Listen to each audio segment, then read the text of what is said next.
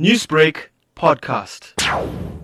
We believe that once the issues surrounding COVID-19 are over and we overcome the health issues of COVID-19, the economy is going to be under a lot of strain.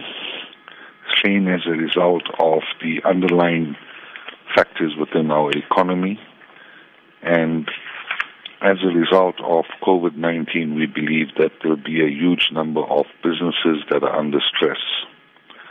Larger businesses will be able to access capital, while smaller businesses will find it more difficult to access capital.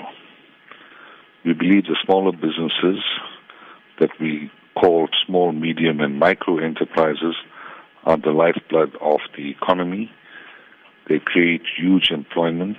One of the biggest concerns for a lot of people during this 21-day lockdown is what happens to their job when the lockdown is over, with many of them stating that their employers are saying to them there will be no job available for them.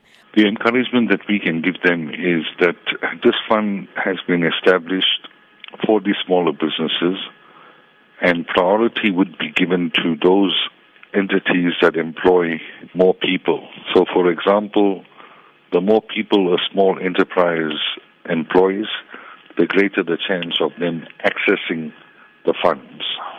What we are telling the business community and the small business community is be patient. There is certainly light at the end of the tunnel.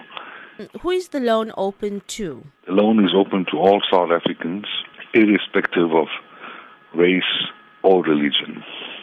Now, let's talk about the downgrading of South Africa's economy by Moody's.